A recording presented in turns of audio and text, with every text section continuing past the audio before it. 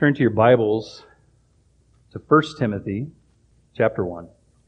We'll be going through verses 8 through 11 today. But for context, I'm going to start at the beginning and read through. Let me do this. I'm just going to read through the whole chapter. Paul, an apostle of Christ Jesus, by command of God our Savior, and of Christ Jesus our hope. To Timothy, my true child in the faith, grace, mercy, and peace from God, the Father, and Christ Jesus our Lord. As I urged you when I was going to Macedonia, remain in Ephesus so that you may charge certain persons not to teach any different doctrine, nor devote themselves to myths, endless genealogies which promote speculations, rather than stewardship from God that is by faith. The aim of our charge is love, that issues from a pure heart and a good conscience and a sincere faith. Certain persons, by swerving from these, have wandered away into vain discussion, discerning to be teachers of the law, without understanding either what they are saying or the things about which they are making confident assertions. Now we know that the law is good if anyone uses it lawfully, understanding this, that the law is not laid down for the just, but for the lawless and disobedient, for the ungodly and sinners, for the unholy and profane, for those who strike their fathers and mothers, for murderers, sexually immoral, men who practice homosexuality, enslavers, liars, perjurers, and whatever else is contrary to the sound doctrine, in accordance with the gospel of the glory of the blessed God, with which I have been entrusted. And I thank Him who has given me strength, Christ Jesus our Lord, because He judged me faithful, appointing me to His service, though formerly I was a blasphemer, a persecutor, an insolent opponent. But I have received mercy because I acted ignorantly in unbelief. And the grace of our Lord overflowed for me with the faith and love that are in Jesus Christ. This saying is trustworthy and deserving of full acceptance, that Christ came into the world to save sinners, of whom I am foremost. But I received mercy for this reason, that in me, as foremost, Jesus Christ might display His perfect patience as an example to those who were to believe in Him for eternal life. To the King of the ages, immortal, invisible, the only God, be honor and glory forever and ever. Amen. This is the word of the Lord. Please bow your head with me. Let's pray and ask for help. Heavenly Father, please help me rightly divide your word, to be a worker unashamed, to understand what it means to be a teacher that rightly understands your law and expresses it in its true form, how it is in accordance with sound doctrine and the gospel, that they is not two mutually exclusive, but they are one together. There is a unity that there exists that we are missing greatly, I believe, in our society today, one that divorces itself from its understanding of the law of being foundational to the gospel, not separate, not distinct, not merely limited to a covenant, but expressed as an example of your character, that we may better understand you and know you, understand your holiness, your righteousness, your goodness, as image bearers, what it means to reflect that and what that looks like when we fail to do so. Lord, I pray that with Paul, as he was once acknowledged a former blasphemer and a persecutor of your body, that he acknowledged the grace that was given to him. And he is the same man who understands what it means to be in Christ as one who faithfully teaches the law. One who's not caught up in discussing vain word studies, myths and genealogies, but understands the law rightly as it should point us as the greatest teacher to Christ. I pray for our time together in Jesus' name. So, as you might have gathered in my prayer, this is going to be a controversial sermon. Shocker for those who know me very well. I am always interested in dealing with controversies because I believe that is actually the role of a pastor. A pastor is there to equip the church for the work of ministry. And in our work of ministry today, one of the greatest misses is evangelism.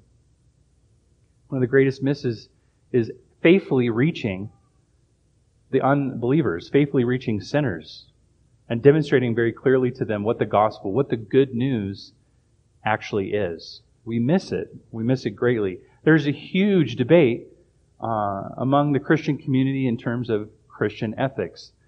For any of you who spent any sort of time with me, you know that this is a very deep concern of my own personal studies. But you ask, 5 Christians, I think the reason why is we'll ask 5 Christians what a Christian ethic is, right? What is the Christian ethic? And I say the, right? Definite article. The Christian ethic. And you'll get 6 responses, maybe 10. And then they'll all start arguing with each other on what that should look like. And when you bring up things like the law, immediately, typically the response is, come on, man, we're not under the law anymore, right? We're Christians. Right, I agree. However, the challenge here today is, does the law have a role? Both the Westminster and the London Baptist Confession, who were in happy agreement 97% of the time with one another, say this about the law, that there is something about the law that is in happy harmony with the gospel. That it is there as a pedagogical teacher. That it is there as a guide and instructor. That it's not something that, as Jonathan preached on last week, merely brings a curse. And so last week, Jonathan, and I encourage you, I think he wants to continue going through Psalm 119, to consider the law's relationship in terms of what it means to us in our sanctification. What it means as a guide and an instructor in our sanctification. It's not something to be shunned. It's not something to be run away from, but it's something to be reveled in and appreciated, like David did when he said, "Oh, how I love your law," in Psalm 119 later. How is it a light to my feet? How in its light I see your light. How I'm able to properly interpret how life should look, how then I should live. What I want to do, though, today is take that very understanding, the foundation, the groundwork that Jonathan laid in Psalm 119, into what Paul is saying here in 1 Timothy 1, 8 through 11. He's saying something about the law here as it relates to us in our understanding of the gospel. He's saying something about the law as it relates to us in terms of our understanding of sound doctrine. He's saying something about the law as it relates to our advancement of the gospel. And I hope to do a good job of explaining that today. But what I want to do is lay the groundwork for you real quick. Here's some of the debates. Some would say that the law is entirely abolished in Christ.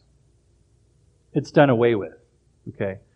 There are some who say, well, there's some parts of the law that we would uphold and other parts not so much. So there's a continuity, discontinuity argument.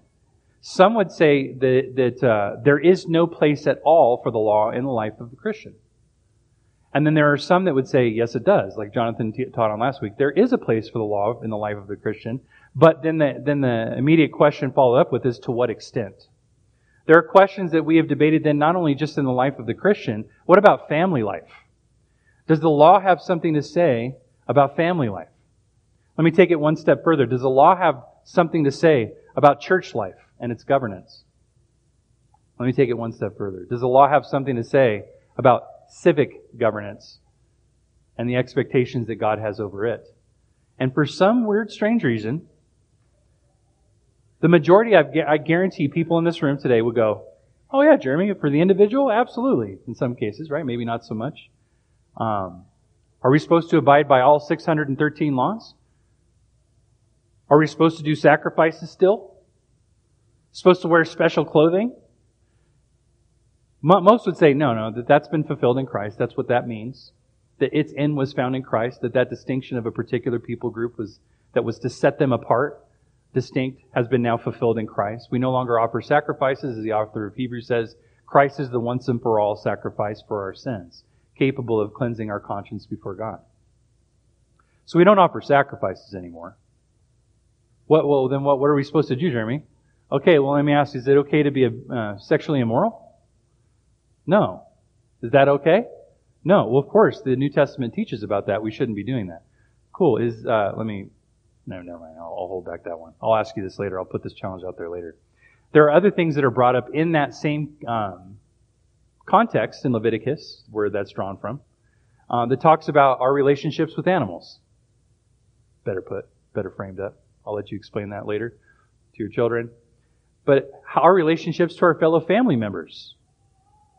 How that should look. Our relationships with one another in marriage. Our relationships with the same sex and of the opposite sex. That sexual immorality is all incorporated in one context.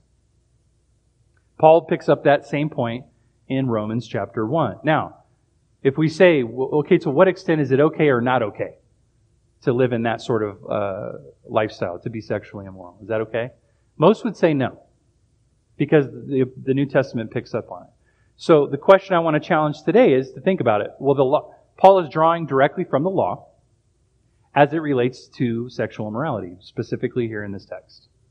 He picks up directly from it. There are some things that are mentioned in the New Testament and other things that aren't, like our relationship with animals and fellow family members and so on. Does that mean that just because it's not mentioned in the New Testament that it doesn't still stand as it was mentioned in the Old? Does God have a standard that changes? Is that somehow changed? That is something that we have to wrestle with as fellow Christians.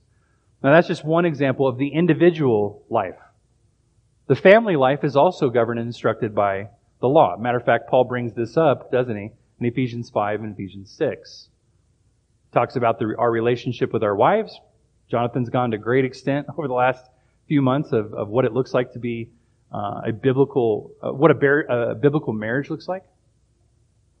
But then he brings up this thing about children. You guys notice this right there at the end of the beginning of Ephesians 6. What does Paul say? You guys remember? In Ephesians 6. Children, obey your parents in the Lord, for this is right. Honor your father and mother. This is the first commandment with the promise. Whoa, Paul, we're in the new covenant. Paul, what are you talking about? Why are you quoting commandments? He's quoting directly from Leviticus. He's actually quoting from Exodus as well. Directly from the laws that was given to Moses. There's a commandment to honor your mother and father. Okay? And that's a commandment that comes with a promise that what? It would go well with you and that you might live long in the land. Fathers, don't provoke your children in anger. Bring them up in the discipline and the instruction of the Lord. The question I ask today is that discipline and instruction of the Lord as it relates to families correlated to the law? Yes, it is. Paul sees no problem quoting directly from the law, even encouraging this honoring of one's mother and father coming along with a blessing as a result. He doesn't correlate it with curses. I think Jonathan did a great job last week explaining that. There's a blessing that comes with honoring one's mother and father. And the command to the mother and father is we're to raise our children in the fear and admonition of the Lord. In the same way that Paul instructed Israel to raise them up as they got up, they walked by the way as they lied down. That they were to express who God was and what God had done for them, and they were to constantly remember and be reminded of it throughout the entirety of their lives. The law was to ever be before them. This is why they actually created things like phylacteries, right? These headdresses where it had the law, and the law would ever be before them. It would be set as frontlets between their eyes, right? The law was not perceived as something that was bad, which is really interesting to me. It's very interesting that that we as Christians would look at it as it only brings curses. That it's not something that adds no benefit to our life, and it's something that we are no longer under. And I hope to dispel that today. Christ has a law. Paul talks about it. There is a law of Christ. Question, who revealed the law to Moses? God. Who's the second person of the triune Godhead? Jesus Christ. The voice of God was probably, very well, the second person of the triune Godhead revealing His holy character to Moses and what was required of the people of Israel, which is in a full extension, I would argue, based on the text we're about to read today and go through, to us. There's no different today. Yes, it had covenantal arrangements surrounding it, but I believe those covenantal arrangements had how we respond to the result of the law, and not necessarily the law in and of itself. Let me repeat that. The covenantal arrangement to Moses had to do with how we respond to the requirements of the law. And there were some of those covenantal arrangements that related directly to the people being a distinct people. There were some of those covenantal arrangements that dealt with the order of the priesthood. There were some covenantal arrangements that dealt with the sacrifice. It was how we respond to God as a result of what the law brought. God reveals His holy character to us, and what happens? We have to have some arrangements now. A particular people need to be set apart. Why? Because God's holy presence was among them. We're studying that right now in Sunday school. The result, God's holy presence being among them, there is a particular order that would be required of you. Something that you need to understand about yourself and about God. And that revelation would come through the Ten Commandments. Here is how you should acknowledge God. You're not to make false gods up. not to take God's name in vain. You can't worship any other gods. He is the Lord God alone. Mothers and fathers, you need to teach your children the fear and admonition of me. And kids, you need to obey your parents.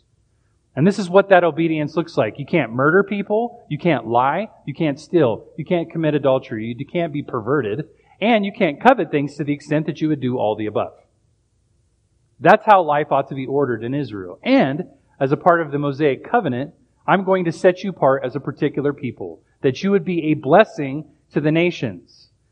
They would look in and see my law and go, wow, how amazing is that? What nation is governed like this? What nation has a God like this? That is how people were to look at the law. And then what happens when we fail and when we stumble in this system? We're dwelling in the presence of a holy God. You have a sacrificial system and a priesthood to help order that. They will be the guides. They will be a mediator between God and man. We need a mediator. Why? Because we can't stand in the holy presence of God. Anybody knows about the Day of Atonement where a sacrifice was offered, both for the sins of the high priest and for the sins of Israel? What happened? They tied a rope around his waist when he entered into the presence, the most holy of holies, the presence of God. And why did they tie a rope around his waist? Because he could die in the presence of the living God for not faithfully confessing either his own sins or the sins of Israel, for not having a pure heart and walking in faith. And what I mean by pure heart walking in faith is that he came in with a clear conscience before the living God, having offered up a sacrifice and presenting it before him. God would kill him, and they would have to drag him out by the rope. This is a problem for us, isn't it, sinners? For those sinners out there who are not Christians, this is a problem for you just as much as it was for the high priest who entered into the Holy of Holies without a clear conscience before the living God in faith, knowing that this sacrifice was a shadow and a type of what ultimately Christ would accomplish on our behalf. Now let me take it one step further. Because that was a shadow and a type, like the author of Hebrews brings up, because it was a shadow and a type, it represented a greater, right? The archetype. Who is that? Jesus Christ, the author of Hebrews says. He is the great high priest. He's the one that enters into the Holy Holies, the very presence of the Father. He is the one who mediates on our behalf, and He offered up for us a sacrifice once and for all, perfect for all eternity, and He continues to be a mediator for us. We can enter in boldly through the veil of His flesh, by grace, through faith, into the holy presence of the living God as a result of His work. Meaning, that office still stands, even though it's now the priesthood is what? Under the order of Melchizedek, a king who had no beginning and end. I would say a Christophany, for those who want to debate that. A new priesthood, a new sacrifice is still present. We have a faithful mediator who mediates on our behalf. And through the veil of His flesh, we can enter in to the Holy of Holies. Meaning, the law still stands. Why? Because God's holy character still stands. God's holy character hasn't changed. And I believe the 10 Commandments, the Decalogue, or the 10 words, is the representative of God's holy character. Now let's go through that. Let me start this. We have to remember that Jesus Christ stated very clearly about Himself what His ministry was. In Luke 4:43, He says, I must preach the good news of the kingdom of God. I was sent for this purpose. So there is a good news factor to the gospel. The gospel must be conveyed to people. We must proclaim it. Paul says, how will they know unless they hear it, right? As the ambassadors of the Lord Jesus Christ, we have an obligation and responsibility to declare that. I am an ambassador of the Lord Jesus Christ, meaning I represent a king. Oftentimes we overemphasize, I believe, in our desire to run away from the law. We overemphasize the Savior and not the Lord. I think it's really important. Just heard that recently. I think it was Sandlin, Dr. Sandlin that said that. We have a tendency, especially in America, to overemphasize Savior and not Lord. It should be both. He is both Lord and Savior. Why do I bring that up? Let's think about this real quick. What was proclaimed about Jesus Christ in bringing the kingdom? Some people here today might think the kingdom doesn't exist yet and that Jesus is still a king in exile. Even though Stephen was stoned to death for acknowledging the fact that he was seated at the right hand of the Father in power. Even though in the Great Commission, Jesus acknowledges that all authority has been given to him in heaven and earth, both in heaven and on earth. That's all his. Even though he ascended and said himself, I will be seated at the right hand of the Father. He said that he would be that. He spent the majority of his time prior to his ascension teaching the disciples in Acts chapter 1 about the kingdom. The Jews even asked at the time, is the tents of David being restored right now? The answer is emphatically, yes. Yes. But not just here in Israel. It's going from Judea, Samaria, to the ends of the earth because Jesus has all authority. He is the King, capital K, of lowercase kings. He is the capital L, Lord, of lowercase lords. He has conquered all of the enemies and put them into open shame by virtue of what he did on the cross. That's really interesting, right? He put all of his enemies, principalities and powers, forces of darkness, rulers of this day and age, to open shame by what he accomplished on the cross. His kingdom came in a different way. Not by what? Conquering ruler, in an earthly, worldly way. He conquered everything on the cross and put them into open shame. And he rose again from the dead because the power of death could not hold him. And what does Paul acknowledge in Acts chapter 17? He says very clearly that it is by vindication of the resurrection that he has been appointed to judge all men. He is now the judge over all creation, the ruler over all creation. And he's seated in the heavenlies, ruling and governing his created order. All is his, and all are subject to him. What does it say later? Every knee and ultimately one day will bow, even though maybe they decide not to today. Every knee will bow and confess what? That Jesus Christ is what? Savior? That he is Lord. He is King. So, think of it this way.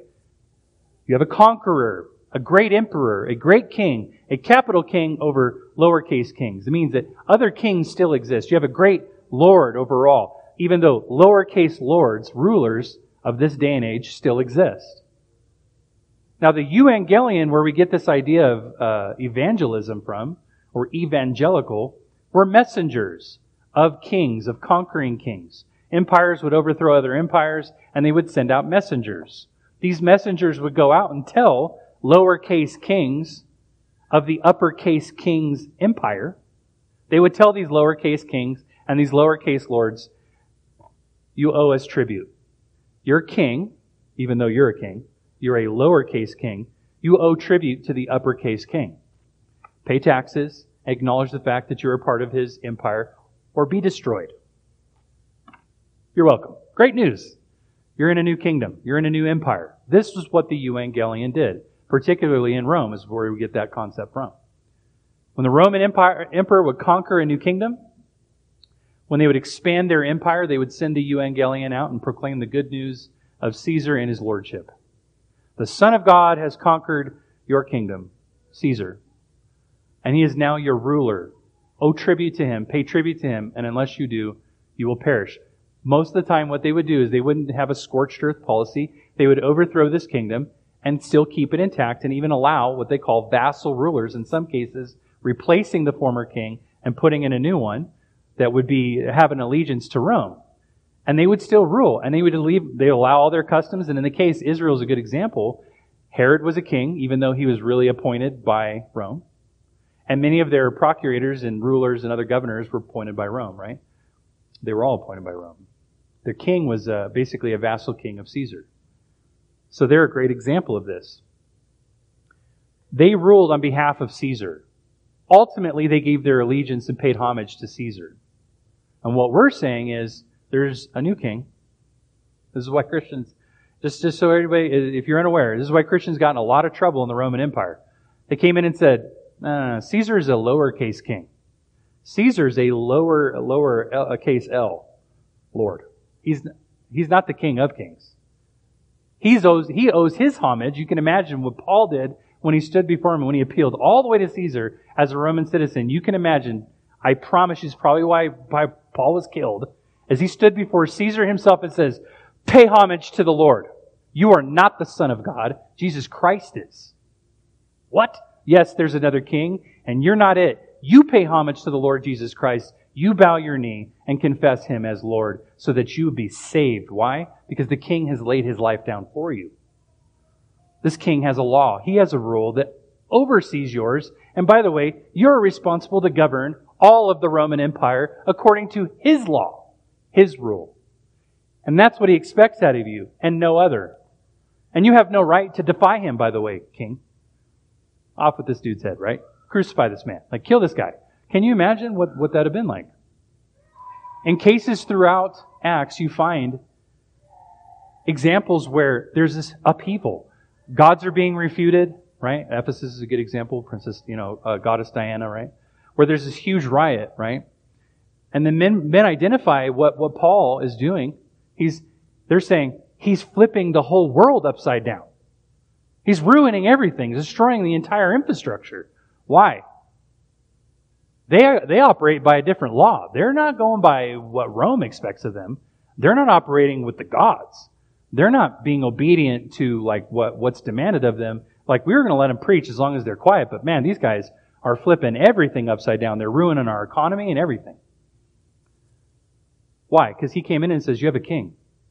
Not because you have an individual Savior who will give you an opportunity to have sweet times in a prayer closet with your Jesus in a Bible. He said you have a king and has a law that you need to be obedient to. You worship these false gods. What did it say? Paul was provoked in his heart when he went to Athens. Provoked in his heart. Why? Because all these people was kind of minding their own business, doing whatever they wanted. No, he was provoked in his heart by their pagan worship. How many gods there were. They even, to make sure everything was covered, they had one given to the unknown God. What did he do? Oh, well, I'll let them kind of figure it out themselves. Maybe I'll share about their private, personal experience with Jesus, and talk to them about how sweet it is that he died for their sins. Is that what Jesus did? Paul? No. Paul says, those are false gods. You're to worship the one and only true God. As a matter of fact, this God is the creator over everything. He created everything. To the extent He even appointed your time, place, and habitation. You have an original parent, Adam and Eve. He created them. Let me explain to him. I think this is just a summary of what he said. But he started with creation. He started that they have a creator. And he goes down the line. And then what does he say? You have a judge too. A judge? What have I done wrong? Who does this man think he is that he could put his rule over the top of us, that I need to be obedient to his law? He is the King of kings and He is the Lord of lords. No, we have no king but Caesar. Not true. Jesus Christ is king. And then there's the clash. And how is He vindicated? Well, He rose again from the dead when He put to open shame all of the rulers, principalities, powers, forces of darkness to open shame. Right? That's the gospel. It's great news for those who bow the knee. Horrible news, terrifying news for those who don't. So you might ask, well, that's quite the introduction. Well, how does this have to do anything with what Paul's saying here in 1 Timothy? Some of you might be asking. I want you to note something. What does he say? There are people who desire to be teachers of the law in the previous context. That means that it's a good thing to be a teacher of the law. And not only does it mean to be a good thing to teach the law, not to get caught up in what? Vain discussions, talking about myths and genealogies, but something that is in accordance with the gospel of the glory of blessed God and is not contrary to sound doctrine. You need to when you explain the law, when you understand what the law is, you understand its authority over you. Right? And when it talks about not being under the law, it means not under its condemnation. It doesn't mean that God no longer has authority over you, somehow above it and no longer accountable to it. It means you're not under its condemnation. What used to drive Moses and the Israelites to go through the mediatorial sacrificial system is now driving us through Christ. But there is still a requirement and an obligation for you to live holy as God is holy. That obligation is for the Christian and for the unbeliever. News at 11, for every individual, for every family, for the church, and for society as a whole in the way it's governed. Somehow we have imagined that the political authorities and orders are exempt from the rule of Christ, and we no longer need to appeal to them. as a part of the gospel message. We hear things like, just preach the gospel. Okay.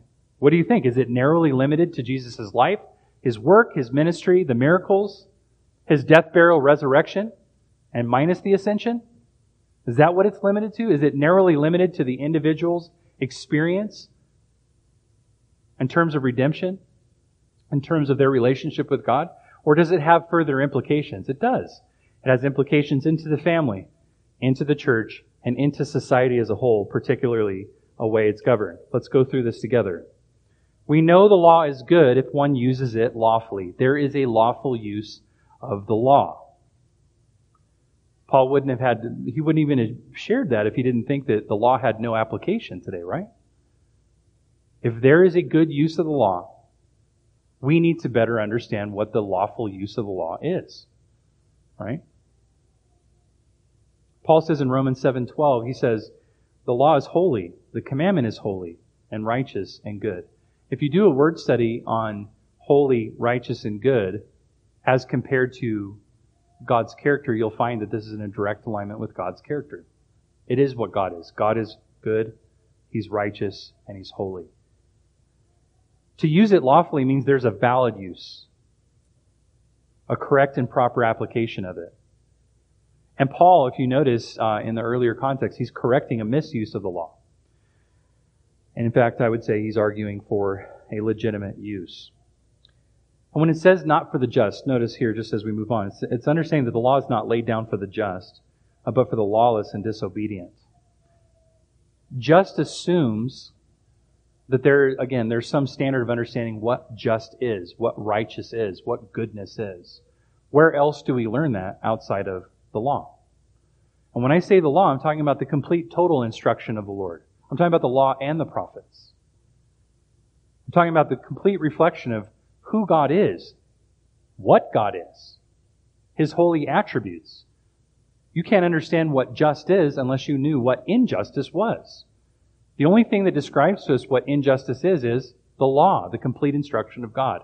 We must know who God is. We must understand who we are. We must understand who we are and what that obligates us to do, to live like, how it requires us to live by virtue of being God's image bearers.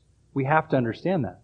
Then we'll understand what just is. So it's not laid down for the just, meaning those who are acting in accordance with it, those who are walking in alignment with it. And we would even go as far as to say that's impossible to do apart from the empowered Spirit of God at work in them. As the New Covenant example would describe, Jeremiah 31, Ezekiel 36, is we must receive a new heart. We must be new creatures. God's law has to be written upon our hearts, and in order for us to walk, we must be empowered by His Spirit to do so. So we're not saying this is outside of grace in some way, but we are saying it's still an obligation. We're saying it's an obligation. We have to be holy as God is holy. I love this quote by Richard Barcellos.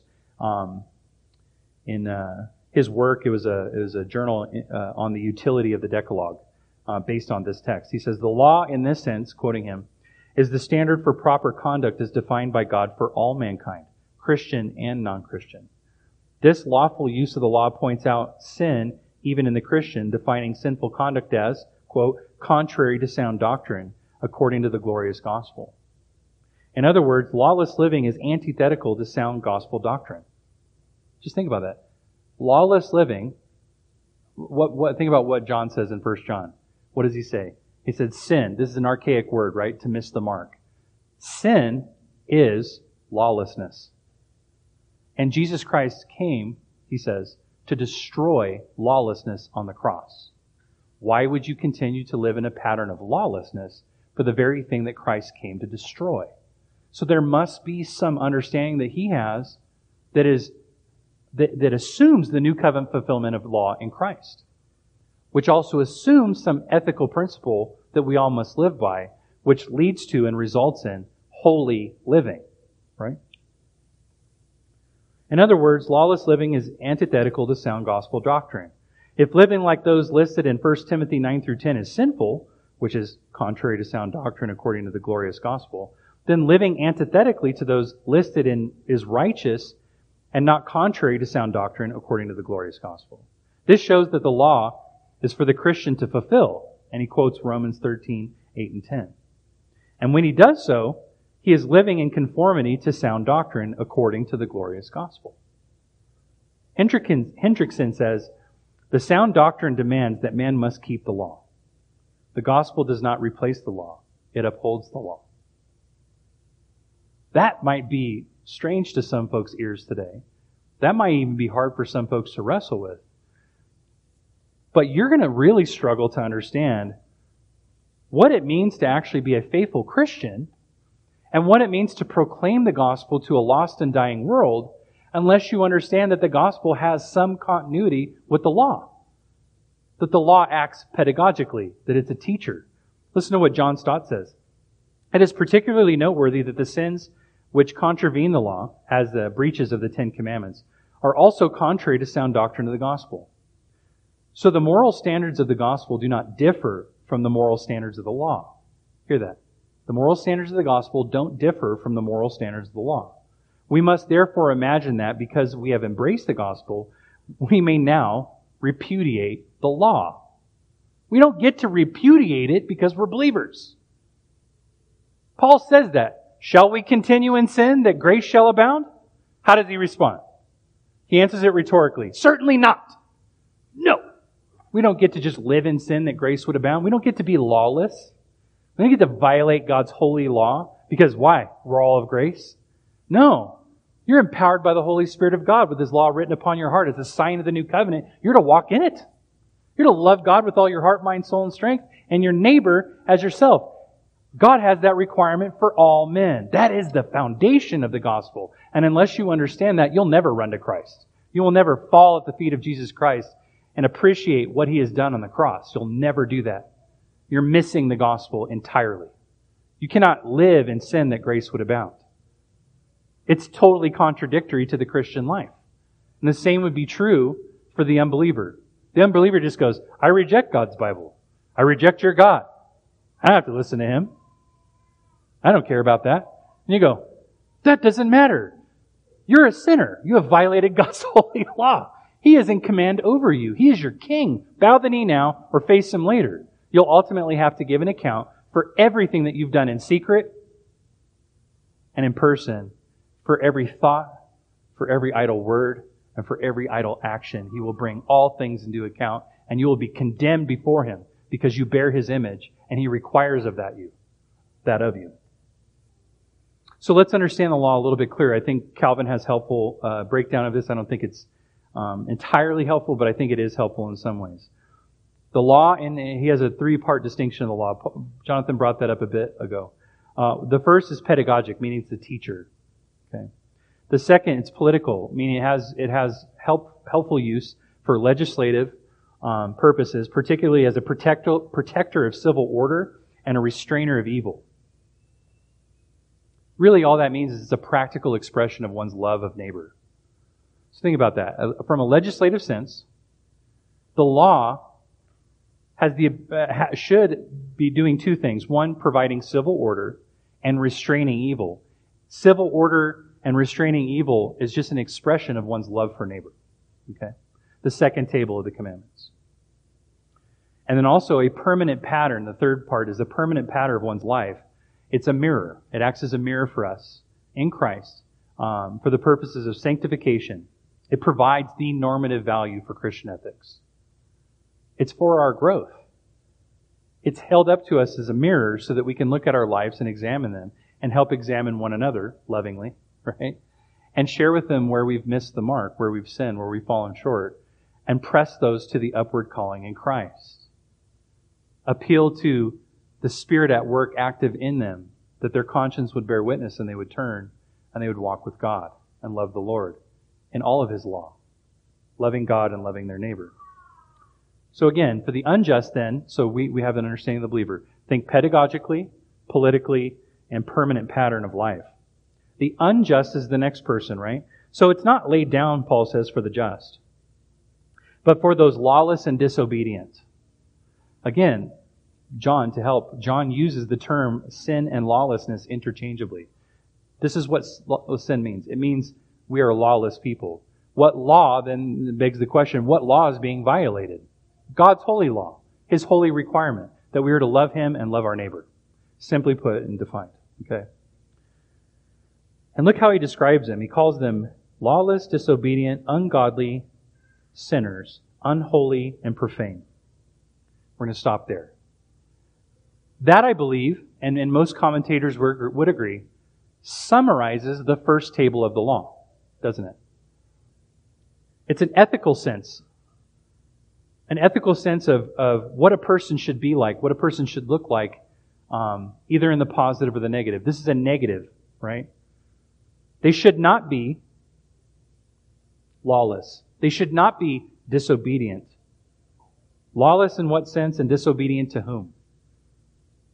They should not be ungodly. They should not be a sinner. They should not be unholy nor profane. The first table of law summarizes all of those things.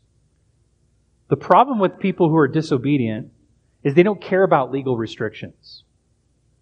Those who are unholy, sinners, and profane don't care about the sacred. They reject it and resist it with everything in them. They're unconvinced, as a matter of fact, as a commentator says, of their sinfulness. They are unconvinced that they are unholy, that they are profane, they are disobedient, they are ungodly, that they are a sinner. Because why? As Scripture points out throughout almost its entirety, they believe that it's perfectly acceptable to be a law to themselves.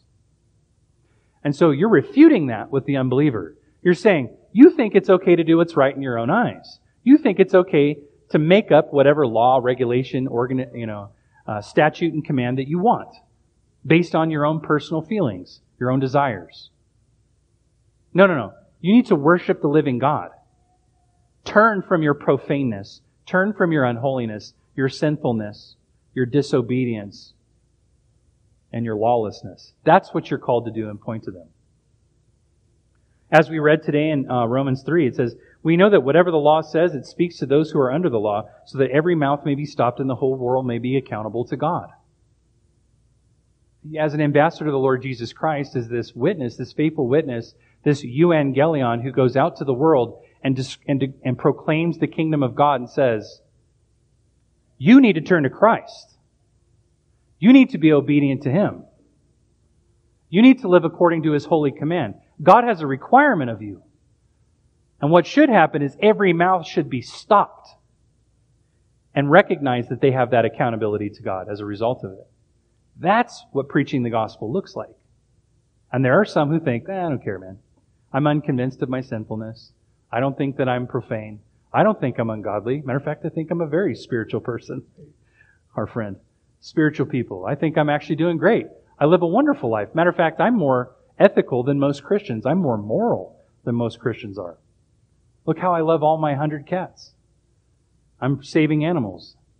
Look at all the wonderful things I'm doing with the global meltdown, with all the ecological and geological problems with the sciences behind our globe warming up. I'm doing all these things to help our environment. I'm a hardcore environmentalist. Save the whales. I do sweet things. I fast a lot. Very spiritual person, right? No, you are profane. You are unholy. You are a sinner. You are ungodly. You reject God's law. You are a law to yourself, and you need to bow the knee to the Lord Jesus Christ and turn to Him that you would be saved. And if you don't, you're going to be judged. So then Paul goes on to say, if you notice here in our scripture reading, he says, what becomes of our boasting? It's excluded. There is no boasting before the living God.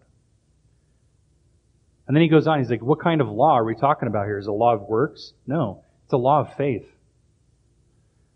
We hold that one is justified by faith apart from the works of the law. Why? Because we could do nothing. Jeremiah says our works are but filthy rags before the living God. We could do nothing to earn any sort of favor with God.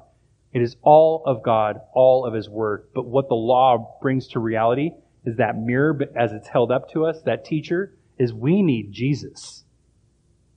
But you need the mirror. If you don't have the mirror, you'll never see the need for Jesus. Is He the God of Jews only? No, Gentiles too. He's the God of both, because Gentiles were wrestling and struggling with this in Rome.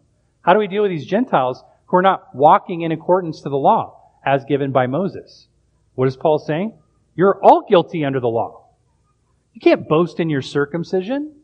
You can't boast in your heritage. You You can't boast in the fact that you're a child, a seed of Abraham. And then he goes on to describe that in Galatians. Here's what it means to be a true seed of Abraham, right? There's a seed of the bondwoman, the seed of Abraham, the seed of the free man, right? This is what it means to be the true seed, that you have faith, that you believe in what God has accomplished on your behalf, that it is nothing about you. It can't be by works of the law. That's impossible. This should cause you to recognize and acknowledge and appreciate the work that Christ has done for you on the cross. And I love how he says we don't overthrow this law by faith. By no means. On the contrary, we uphold the law. We uphold it. We embrace it, we appreciate it, and we uphold it. For the Christian and for the non-Christian. For both. So think about it. The lawless are criminals. Rebellious, independent.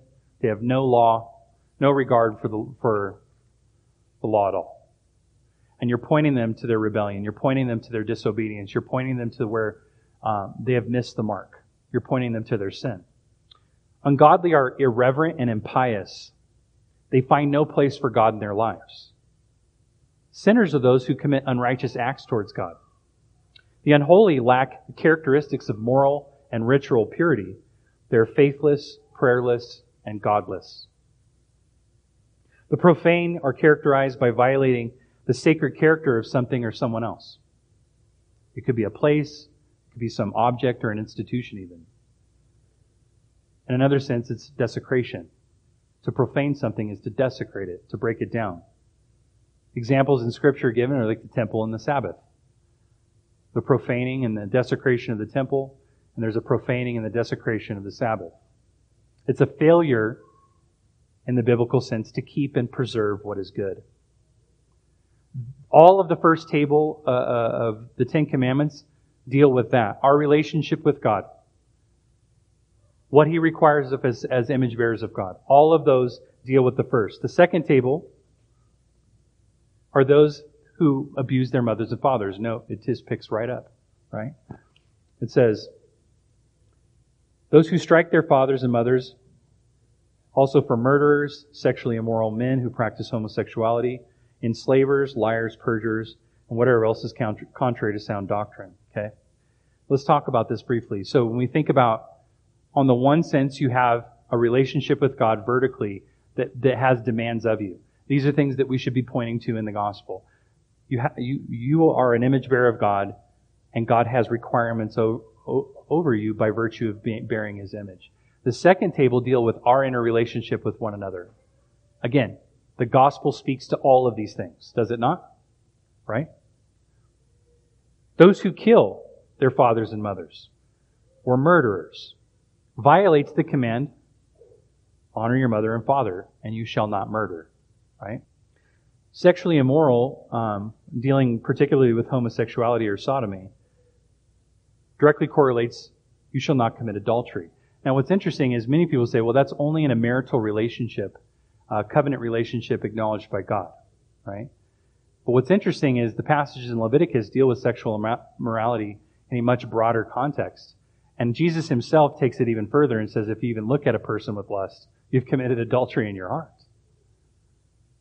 So what's interesting, and some commentators would say, these are all the most extreme expressions of each violation. Striking mothers and fathers is the ultimate expression, killing them, ultimate expression of dishonoring your parents. That could come in the form of just a disobedience. That can come in the form of responding back in some disrespectful way, seen as words can be striking. Right? Being lawless in your household as children. But the ultimate act of dishonoring is killing your parents. Right? And that goes hand in hand with murder. We shall not shed the blood of another man, for our life will be required of us. Why? Because we bear God's image. God says to Noah. So these are the most extreme examples. Interesting enough, sexual immorality, homosexuality is the most extreme example. Next to bestiality. The most extreme examples that you can find. You do this, you're worthy of death in God's eyes. These are the extreme examples. You want to go against that which is natural, how God has created you, how God has designed you. you are violating God's holy command and His order. You shall not commit adultery. Enslavers was really the ultimate expression of theft, if you think about it. Someone who enslaves, like kidnaps, man-steals, takes someone else for their own personal use as a slave, or then sells them off as property to someone else, is the ultimate expression of theft. You're taking a person, their livelihood, or their capacity of freedom, like just to be free before God and walk before God. Stealing is one of enslaving someone is one of the worst expressions of theft, and it deserved capital punishment in Exodus 21:16 and Deuteronomy 24:7. It violates the commandment, you shall not steal. Liars and perjurers, again, perjury is like the ultimate form of lying if you think about it. It's bearing false witness against your neighbor. You shall not bear false witness against your neighbor. What happened to people in the law? For example, they said, this person did this to me, right? They went before the courts under the Mosaic covenant. They went before the courts, and what would they say? This person did this to me. They stole something from me or whatever, right? What would the law require if they were lying, perjuring the court? Do you guys know? They would have, that's exactly right. They would have to suffer the same consequence or more. The court could actually take it to the most severe of all penalties for that person. So, for example, if you lied about, let's say, this man raped me, a woman lies about a man raping her, she would receive the death penalty if she was caught lying. Pretty severe. So perjury is bearing false witness in a court setting by swearing an oath before God, this is what happened, and then lying about it. It's like the ultimate expression of lying. Not just this little white lie.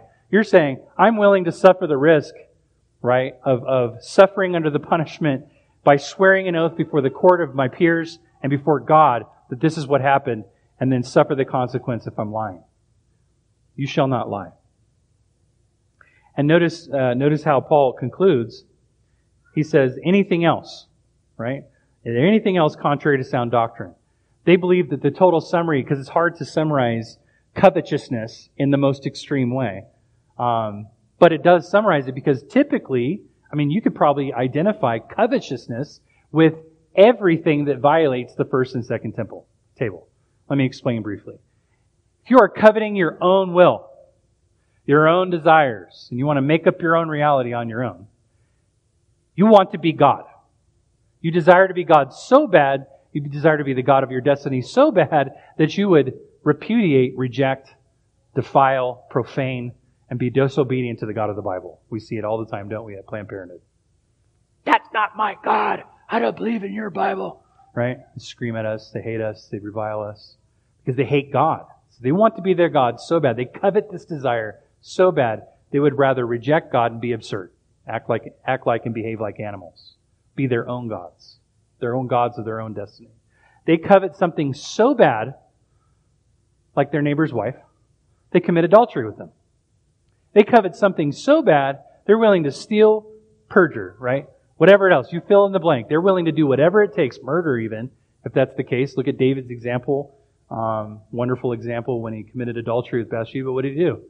Well, let's kill Uriah. That'll solve it. Then they won't discover that, first he tries to get him to go be with his wife, right? And takes him out of war, be with his wife, so that he doesn't get caught having gotten her pregnant. But then when he just refuses to do it, okay, put him in the heat of the battle, I'm going to kill this guy. So he murders him out of a desire to have his wife. It's pretty evil. Covetousness in some way, shape, or form is directly linked to all the violations of the first and second table. So it's fair to say, and anything else that's not in relationship to sound doctrine. So what we want to do to conclude is we want to be in alignment with sound doctrine. And that sound doctrine should be in alignment with the gospel. The gospel is the good news that Christ laid His life down for all the violations, the most extreme of which, of all the first and second table of the commandments. That which has its weight over us if we are not in Christ. That which condemns us if we are not in Christ. That means, to be quite honest, there is hope for anyone, isn't there? There's hope for anyone. Anyone who has violated God's holy command, there is hope in Christ to the greatest extreme. I think it's fair to say Paul would say the same based on what he's sharing here.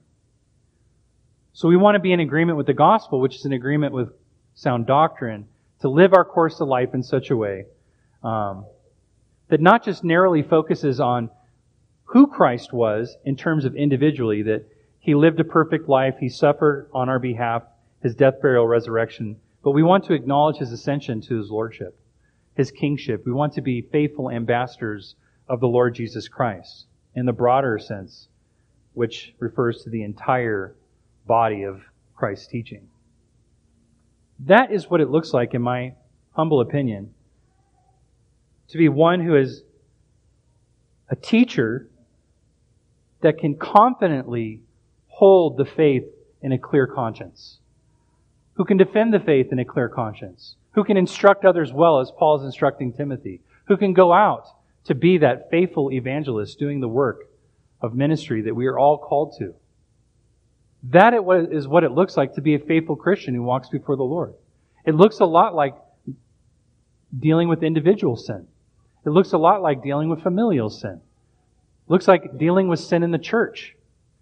And it looks like dealing with sin in society as it relates to its legislation, which is why we take a stand firmly against things like abortion. We can say with great confidence, based on this understanding, as we walk before our legislators here in the city and at the state level and say, we are ambassadors of the Lord Jesus Christ, and you have violated God's holy law.